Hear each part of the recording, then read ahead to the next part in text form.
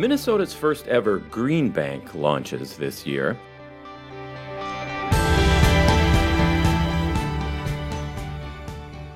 The Minnesota Climate Innovation Finance Authority will distribute funding for green energy and other climate-friendly projects. The first projects from the $45 million pool could be funded early this summer.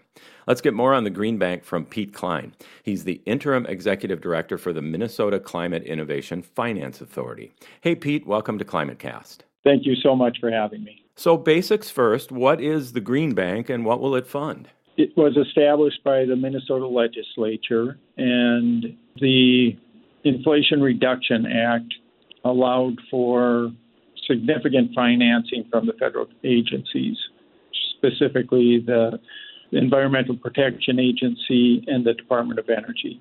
So we're looking to use and leverage our funding to attract those federal funds to accomplish significant projects in Minnesota. So talk to us about the types of projects the bank will focus on supporting. Specific projects are building decarbonization, both in commercial, industrial, and also in the housing sector. Examples would be residential air source heat pumps and water heaters, or waste heat recovery from manufacturing facilities.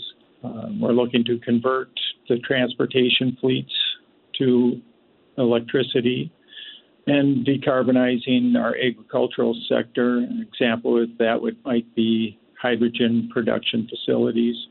Others are geothermal district energy systems that are powered by renewable energy electricity, and community solar gardens that are going to provide energy to disadvantaged communities.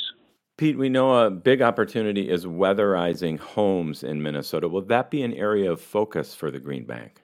Specifically related to environmental justice communities, it is going to be an absolute focus. So that could be air source heat pumps and water heaters, but also general weatherization. So how will you choose the projects? What's the process? We just published on February 7th a request for information, and that request can be found on the Department of Commerce's website.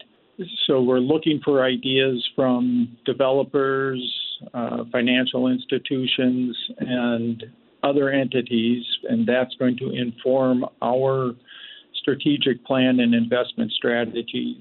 Pete, why is a public fund of money like this important when it comes to investing in climate solutions? The private sector is good at funding a little less risky projects or projects that the payback is clear and immediate. What MNCEFA is able to do is be patient capital, and so that we're not going to require immediate return on our investment.